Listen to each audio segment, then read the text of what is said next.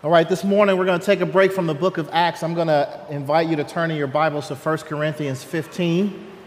And I'm going to read in your hearing this morning verses 12 through 34 as we reflect for a few moments on the resurrection. Listen to these words of the Apostle Paul. It says, "Now if Christ is proclaimed as raised from the dead, how can some of you say there is no resurrection of the dead?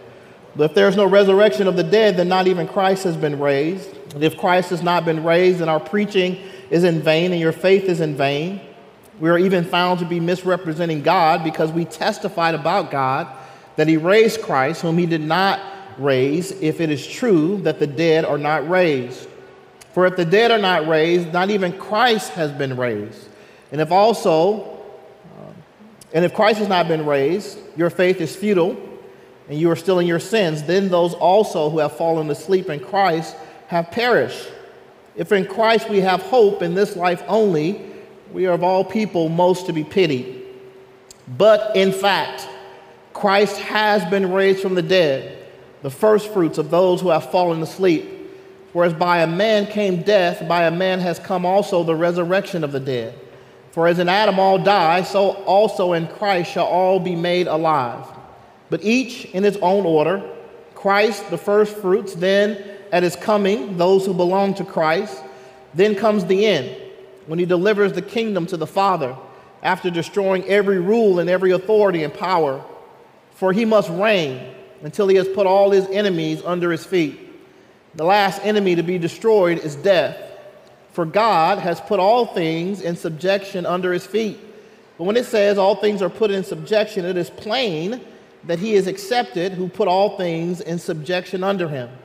When all things are subjected to him, then the Son himself will also be subjected to him who put all things in subjection under him, that God may be all in all. Otherwise, what do people mean by being baptized on behalf of the dead if the dead are not raised at all? Why are people baptized on their behalf? Why are we in danger every hour? I protest, brothers, by my pride in you, which I have in Christ Jesus our Lord. I die every day. What do I gain if, humanly speaking, I fought with beasts at Ephesus? If the dead are not raised, let us eat, drink, for tomorrow we die. Do not be deceived. Bad company ruins good morals. Wake up from your drunken stupor, as is right, and do not go on sinning, for some have no knowledge of God. I say this to your shame. This is the word of God. Thanks be unto God. Let's pray. Father, we ask you this morning, by the power of your Spirit, we ask you to come, and we ask you, Lord, to dwell among us, and we ask you to speak to us, to teach us, Lord, as all of us sit under the authority of your word. We pray, Lord, that you would do that work by the power of your Spirit, that you would make us more like our Lord and Savior Jesus Christ in every way.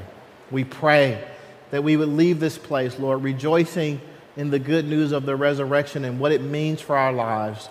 So bless us this morning as we think for a few moments on your word. We pray in your name. Amen. I used to be a huge boxing fan, and one of my favorite movies was Rocky, particularly part 1 and 2. And in Rocky 2, of course, there is the famous match between the two fictional characters, Apollo Creed and Rocky Balboa. And in that match, having fought a back and forth battle, the two boxers they knock each other down at the same time. And if you know the movie, they're both struggling to get up before the referee counts them out. And as they're struggling to get up, the referee is counting 5, 6, 7, and for dramatic effect, the movie is in slow motion at this point.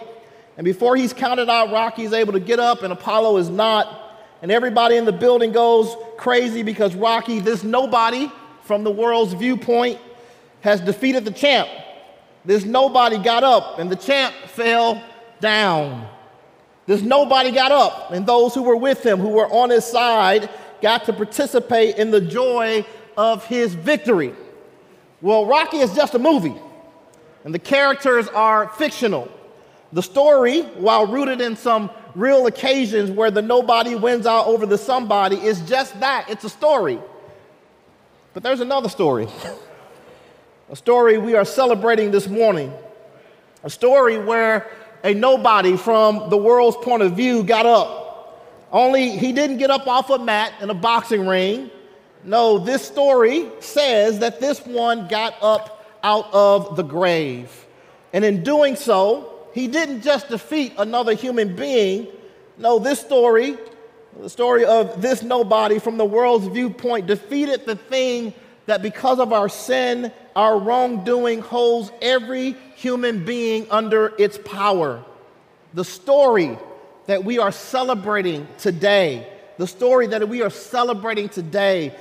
that this one got up defeating death itself. And because he got up, his people, all those who are on his side, who have put their faith in him, are today sharing in his victory and are awaiting the day when the final reward of that victory will be theirs.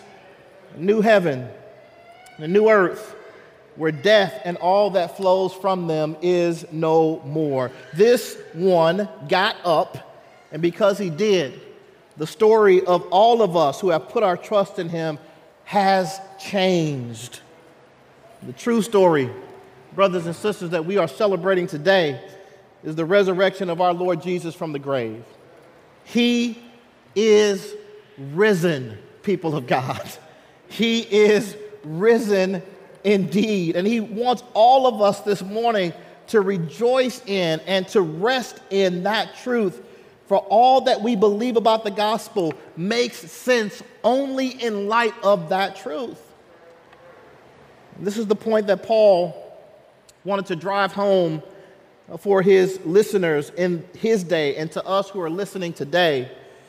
Somehow, some of the Christians in Corinth had misunderstood or misconstrued the apostles' preaching about the resurrection. Some in Corinth were in fact saying that there was no resurrection from the dead. They weren't saying that Christ hadn't been raised from the dead. Paul makes it clear that they believed the gospel that he preached, which means they believed in Christ's resurrection from the dead. However, when it came to everyone else, they said no. But it's important even to understand what their no meant, because they weren't saying that there was no life after death. What they appear to have been saying was that there was no bodily life after death. Yes, we live on, but not in the body. And they had likely picked up some of the philosophy that was swirling around in their day that looked at the material world as something that we needed to be rescued from, something that we needed to escape from.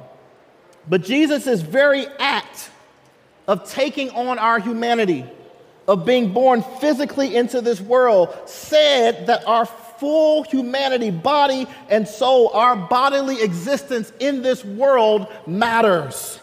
He did not come to destroy our humanity or our material existence, but to deliver us fully as human beings from sin and death, the sin and death that corrupted us and corrupted his good creation.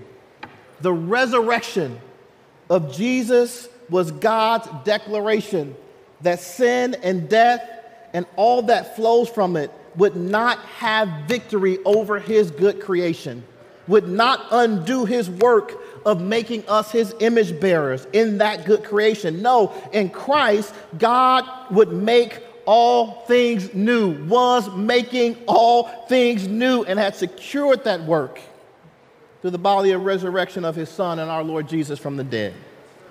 The resurrection, brothers and sisters, is the guarantee. It's the guarantee of a new heavens. It's the guarantee of a new earth and of new bodies that are fit for that new world. And so I say to you today, don't let the foolishness of the philosophies of this world deceive you. Any philosophy that diminishes our humanity, that tells us that what we do in and with our bodies doesn't matter, that philosophy is a lie. And any philosophy that tells us that what we do in and with this world doesn't matter, that philosophy is a lie. Jesus was raised from the dead bodily. And because of this, we have a greater blessing ahead of us, those of us who have our faith in him. Because of the resurrection of Jesus from the grave, we have a new heavens and a new earth coming where death no longer has any place. And so from this text, I just want to share a few aspects of those greater things that are ours because of Christ's resurrection from the dead. What is ours because he was raised from the dead? Well, first of all, brothers and sisters, we have a greater hope. We have a greater hope. In verse 19, Paul completes a list of conclusions that would have come about if there was no resurrection from the dead. And he writes this in verse 19. He says, if in Christ we have hope in this life only, we are of all people most to be pitied. What does Paul mean? If the gospel that tells us that Christ was raised from the dead, that our sins are forgiven, that death has been defeated, if that gospel is only true for this life, we are to be pitied above all people in this world. Why? Well, we are to be pitied because we know that the full experience, pay attention to my words closely here, the full experience of the forgiveness of our sins and the defeat of death awaits the life to come. Indeed, Paul's very letter to the Corinthians is an indication of the not yet aspect of what God has done for us in the gospel of his Son. What do I mean by not yet? In seminary, we would speak about the already and not yet aspects of the kingdom of God. There are benefits of the kingdom that are already bearing fruit in this world and already bearing fruit in our lives. Already. Paul in his letter, though, has uncovered that things are not yet fully what they will be when the full blessing of the resurrection of Christ from the dead breaks into this world at his return.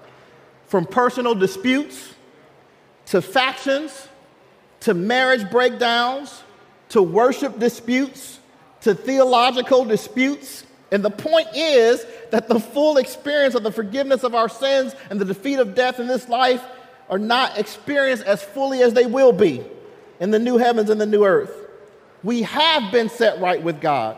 Our sins are fully forgiven in him. And yet we still in this life experience the disruption of fellowship with God because of our sin, don't we? We've been set free from the dominion of death.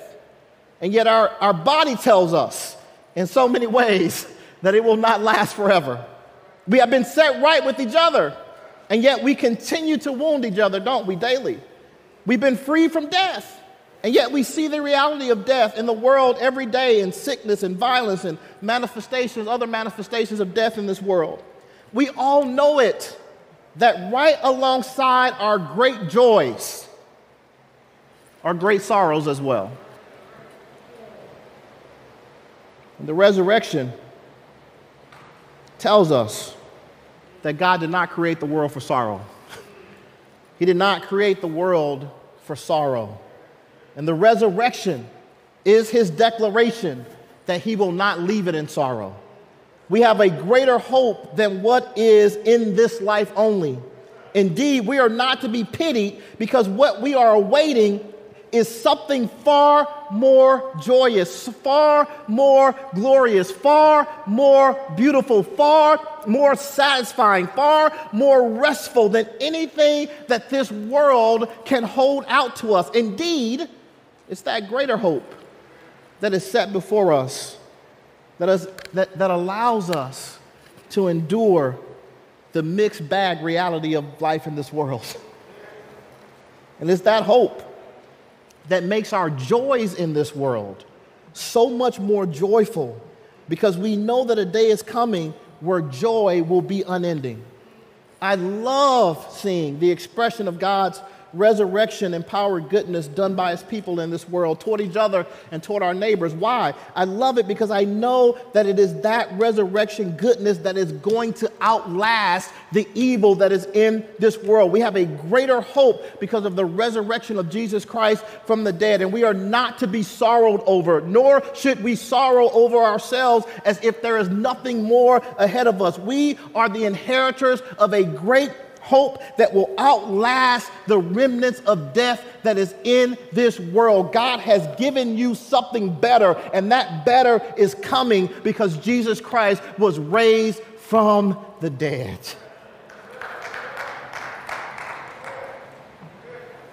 And so where do we need to be reminded of that? Where do we need to be reminded of that greater hope that we have because of the resurrection? Perhaps it's in your relationship with other believers. In Paul's letter, he addresses a number of divisions that existed in the church. Christians in Corinth weren't vibing with each other. They weren't on the same page. There was division. There was division rooted in sinful pride and theological disputes. There was sexual immorality in the church. There were legal conflicts. There was ethnic superiority. There was socioeconomic superiority and the like. As believers, we wound each other at times. And there are times when our divisions are pronounced. How are we going to work through the mess and muddle of that? Well, Paul didn't think that the theology he was laying down for the church would just be a matter of intellectual speculation, right? The reality of the resurrection is meant to have very real, practical impact on how we deal with each other in the here and now. The resurrection and the hope of a world made new that it holds out to us is meant to help us in those very thorny and messy conflicts that we have in the here and now. We are resurrection people. Did you hear me? We are resurrection people. And so to believe in the hope of the resurrection should, through the power of the Holy Spirit's work in us, give us the ability to do that work of repentance that moves us toward healing in those divisions I just mentioned. If we can't say we have wronged someone and then work to put that right, to put right what we've broken, then we might want to ask ourselves if we are actually living in light of the resurrection hope. Because the hope of the resurrection is meant to give me power to repent. It's also meant to give me the power to forgive. When someone has repented, when they are doing the work of putting things right, then I am called as a believer to access that resurrection power that has been given to me in Christ and to forgive those who have wronged me. And so the hope of the resurrection is meant to fuel how we relate to each other in the here and now. And if the hope of the resurrection holds out to us is real, that it's meant to refuel our repentance. It's meant to fuel our forgiveness. Now, apply this to every other place in our lives, and the point is the same. The hope of the resurrection should enable us to press into those places of sin and death through the power of the Spirit to work righteousness. It's not just about what's coming. It's about how what's coming is meant to fuel what you're doing right now in your relationships with each other. We have a greater hope because of the resurrection of Jesus from the dead. We also have a greater king. We also have a greater king. Paul writes, then comes the end when he delivers the kingdom to God the Father after destroying every rule and every authority and power. Verse 25, for he must reign until he has put all his enemies under his feet. That last enemy to be destroyed is death. We've all seen the impact of poor rule. We've all seen the impact of poor rule. We've seen it. We've seen what happens when leaders lead out of their own sin. We've seen the ways that death physically and spiritually manifests itself through poor rule. Some of us have seen this poor rule in the church, where leaders charged with protecting Christ's flock have proven themselves to be hirelings, standing with the powerful over against the powerless, pridefully squashing any who dare challenge their rule and their authority. Some of us have seen this in the world's rulers as they promote agendas that oppress, silence, and exploit their citizens. Some of us have seen this in our families, where fathers, husbands charged with demonstrating Christ's own example of servant leadership choose the wickedness of their own sin instead and destroy their families as a result.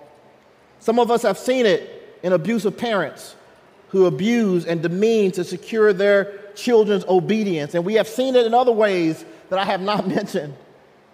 And these poor examples of rule cause us to long for something better, long for something more satisfying, long for something more just. Paul and his companions certainly lived under oppressive rule in Rome, and some of them would come face to face with that oppressive rule, and they would give their lives under that oppressive rule. So it's no surprise that when Paul thinks of the resurrection of Christ from the dead, he connects it to another great blessing we have in that resurrection.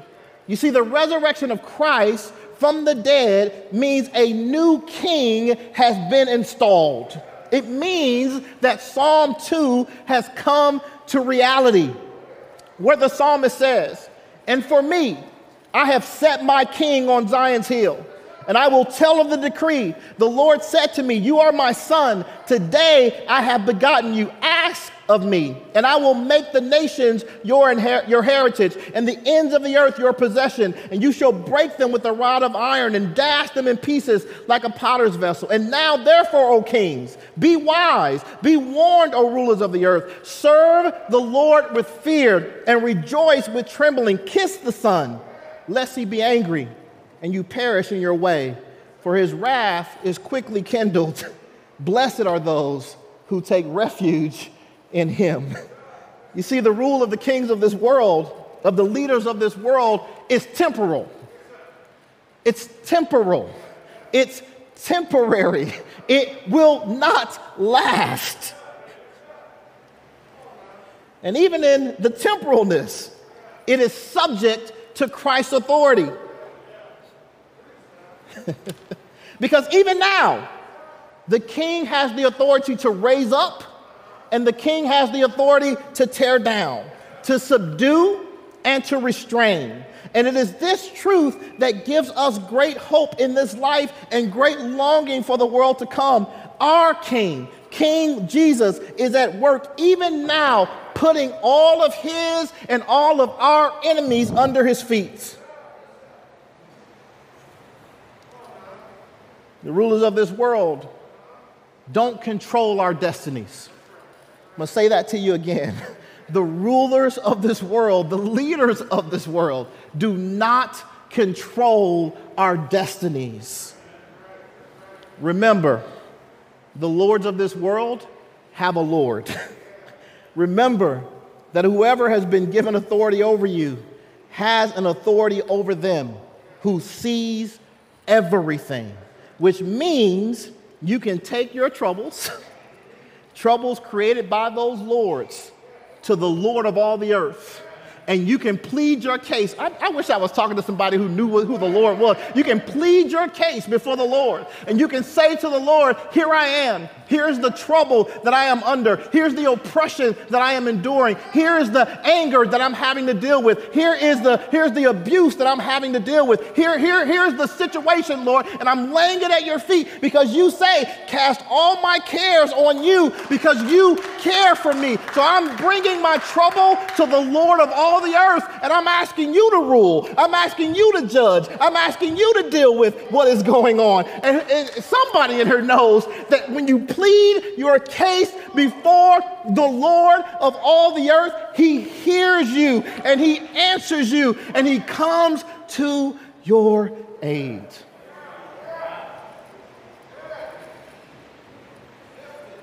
The ground of that greater hope is that the day is coming where all the rulers of this world will bow down to the King of all the earth. And that King, when he has subdued all his and our enemies, will hand back to the Father his world, free from all the injustice and all the ungodliness that has been unleashed in his world by those rulers. And so imagine now, if you will, the freedom of a people who actually believe that. Imagine, if you will, the freedom of a people who actually believed that the world belongs to God and that the day is coming where the king will deliver his world back to God as it was intended to be. Imagine the freedom of that people to act in this world for righteousness, to act in this world for what makes for good, to act in your families for what makes for good, to act with your neighbors for what makes for good, to act in your jobs for what makes for good, to act in every place in this world for what makes for good, because you know that the rule of the King of Kings is coming. Amen, people of God. So where do you need to remember that this morning? What do you need to remember this morning in light of the resurrection, that you have a greater king? For some of you, it is at work. Those whose authority you work under, because of some evil that you have seen, has left you frustrated and disappointed, and maybe even questioning if you're in the right place. In the midst of your frustration, your disappointment, and questioning, you want to lash out in anger. You want to judge. You want to condemn. But let Paul's words be an encouragement to you. Instead, to know that God sees you in that place, and that he will give you the strength to do what is right, even if it means challenging some aspect of the poor rule you see being exercised. For some of us, it is in our family relationships. The servant leadership that God intended to be exercised by parents and husbands and elder family members has been replaced by self-serving, abusive, manipulative, angry, vindictive actions. I've been a pastor for a minute now, and I have no naive illusions about some of the things that can go on even in believing households. And so in such situations, I should say, believing in our greater King and his ultimate authority over our lives is key to confronting our own personal sin and confronting that corporate sin that we often see in our family relationships. And confronting it, watch this, with hope that our King can subdue hearts, can turn them in the direction of the repentance and faith that he calls us toward, and can give us the resurrection power to submit ourselves and all of our actions to him. The resurrected King is ruling, and that rule includes our individual lives and the individual circumstances of our lives. And I have to believe it on that individual level, and I have to believe it on that greater societal level as well. How else can we face down the injustices of society if we don't believe in our greater King and in his power to subdue all of his and our enemies? And so the resurrection gives us hope, the hope of knowing that even now Jesus is ruling to subdue the wicked and unjust rule in this world until the day when he returns and puts all authority once and for all under his feet. How in the world else did the people of God in that day, how were they able to sit under and to work under and to live under the oppressive rule that they were under in that day? You know how? Because they believed that their king had been installed on the right hand of the Father, and that he was even now ruling and reigning over their lives. And that freed them up to actually act in every single space of their life, to act with righteousness and justice and goodness, because they knew who was really and truly reigning over all the earth. Amen, people of God. And so we have a greater hope. We have a greater King. And last but not least, we have a greater driving purpose for our lives.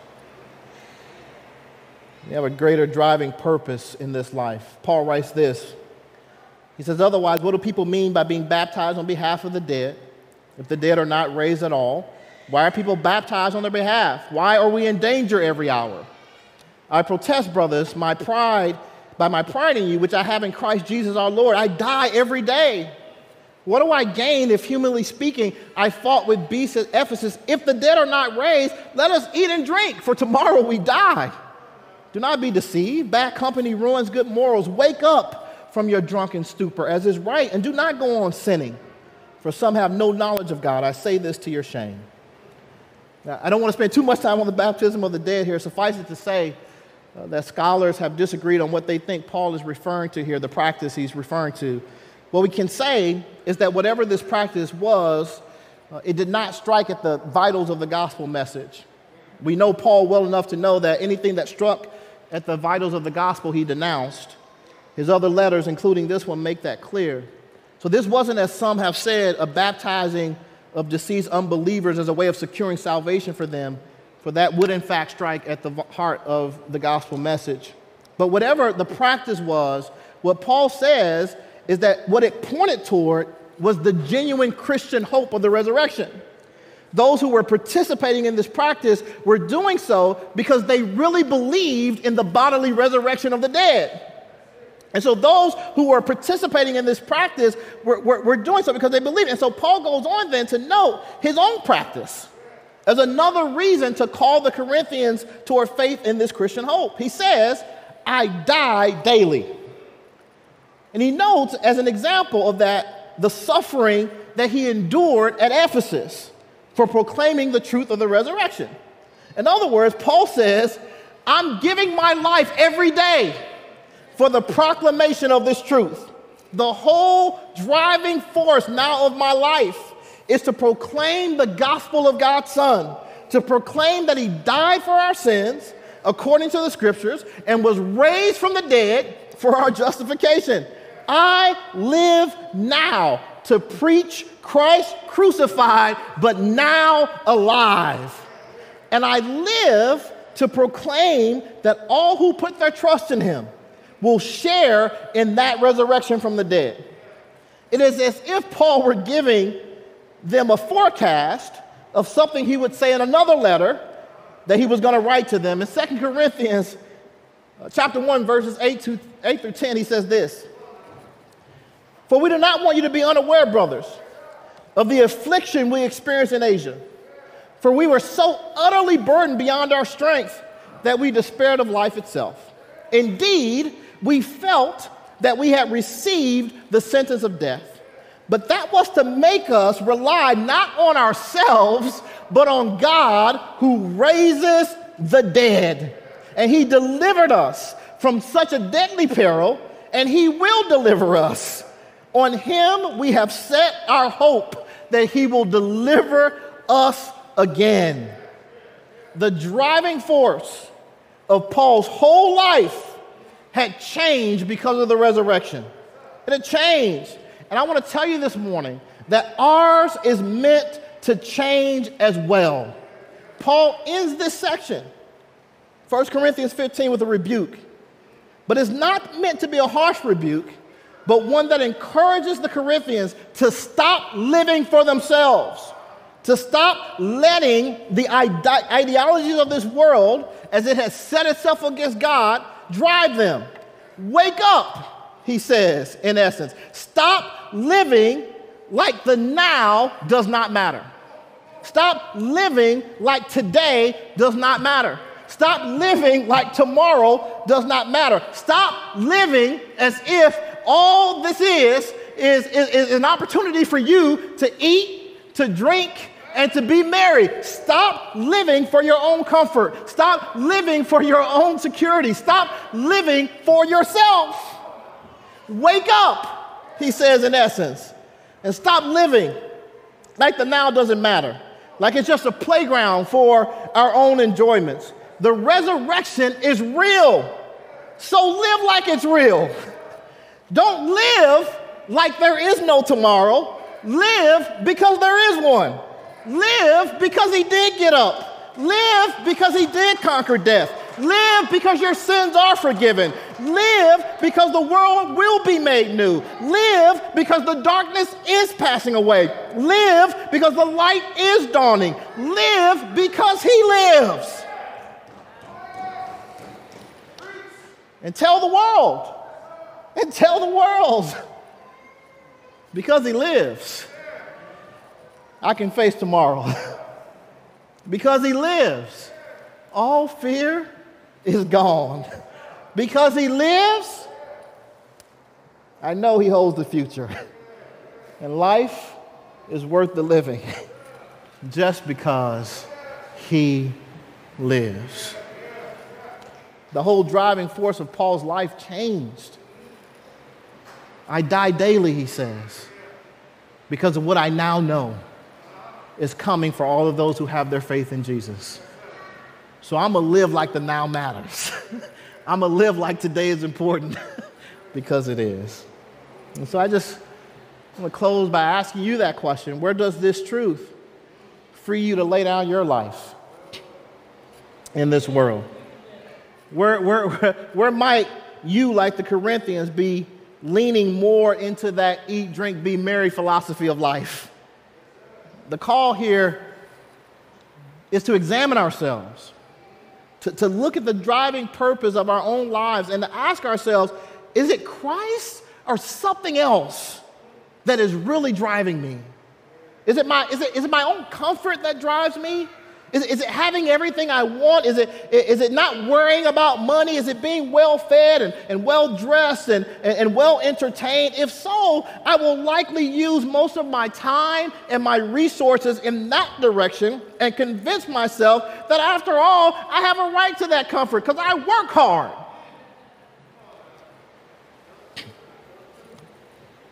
I deserve to focus on me. But the resurrection calls me to something greater. Calls me to live not for myself, but for the glory of God and for the good of those around me. Not to the neglect of myself, but in generosity and care and compassion toward others. Calls me to bear testimony to the generosity I've received from the Lord himself, so that others might see him and turn toward him. So brothers and sisters, I would encourage you, examine your own life and ask, is it Christ? Or is it something else that's driving me, driving my sense of purpose in this life? And in fact, ask Christ himself to examine you. And through the power of the Spirit, ask him. Where you find yourself falling short, ask him. Christ, make yourself more important to me than these other things, so that I might give myself for you, so that people might actually see the resurrection power at work in me and give praise to you who has been raised from the dead and put their hope in you as Savior and Lord. Christ, brothers and sisters, is risen from the dead, and his resurrection is the guarantee of our resurrection. We who have our hope in him, because of his resurrection from the dead, we have a greater hope, we have a greater King, we have a greater driving purpose. May Christ, through the power of the resurrection, may empower you to believe the things that you have in him and look in hope to the day when we will share fully in that resurrection life in the new heavens and the new earth. Because here's the good news, it's coming because of what Jesus did. Amen, people of God. Amen, amen, amen. Let me pray for us. Father, I do pray in the name of your Son and by the power of your Spirit that you would be at work in your people. Give them faith in the greater hope that they have, the greater King that they have, the greater driving purpose that they now have for their lives. All of us, God, all of us together, give us faith in that, to believe in the resurrection of the dead and your resurrection from the dead, and to know that because of it, the new heavens and the new earth is coming. So help us to live now in light of that reality. We pray in your name. Amen.